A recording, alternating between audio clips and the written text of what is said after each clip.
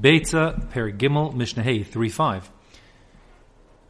Behema, if you have an animal, and this is specifically an animal that's kachim, it's a sacrificial animal imbued with kedusha, shemesa, and if it dies on Yom Tov, lo yazizena mimkoma, says the Mishnah, you may not move it from its place, it's muktzah.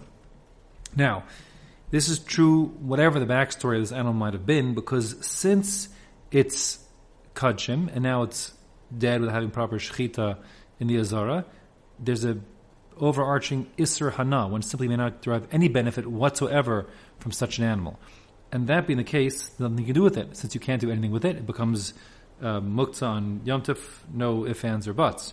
Now, the case of a regular animal that wasn't kachim, there it gets a little more complicated and depends on a number of factors and the range of opinions, so I'm not going to discuss that here really. But we know that our Mishnah is talking about a behema, an animal that is specifically kachim, because we contrast it with, right now, the next case, which is very similar.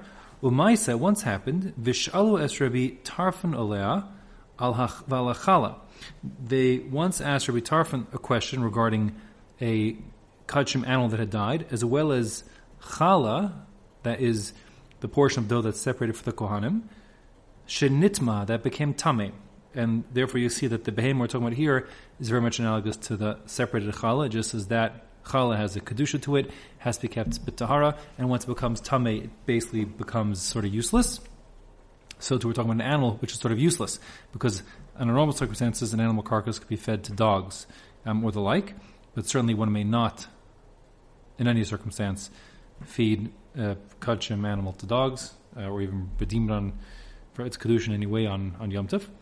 So this very question was raised to Reb Tarfon, and v'nichnas, the Beis HaMidrash, he actually went then to inquire in the Beis HaMidrash, v'shal, he asked, may one somehow move either this dead animal carcass, which had been a korban, destined to be a korban, as kachim, or may one move challah that became tameh, v'amru lo, and they said to him, lo yazizam imkomam, they say no, they cannot be moved from their place, they're both muktzin, cannot be moved.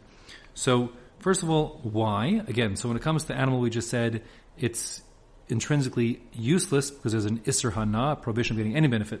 When it comes to challah, it technically is not actually Asr Bahana. There isn't actually a prohibition against benefiting from Tameh challah, but it has to be burned. It has to be destroyed, whether you're going to burn it in a fire or feed it to your animals.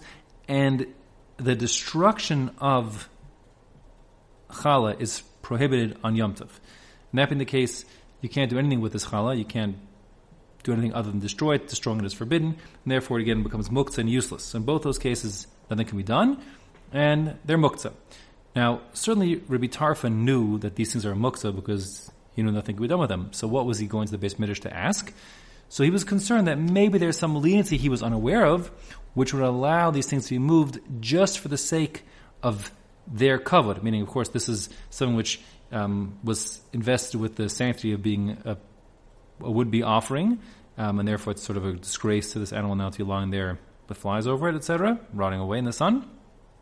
Same goes with the challah, that's a special gift to the kohanim, invested with a kedusha, required to remain tahor, and for it to just be lying around unprotected when who knows what will happen to it, again, seems like, not befitting something of that level of sanctity, or which had been that level of sanctity, but the halach is clearly that no, they're muktzah, nothing can be done. Unfortunately, they're left till after Yom Tov.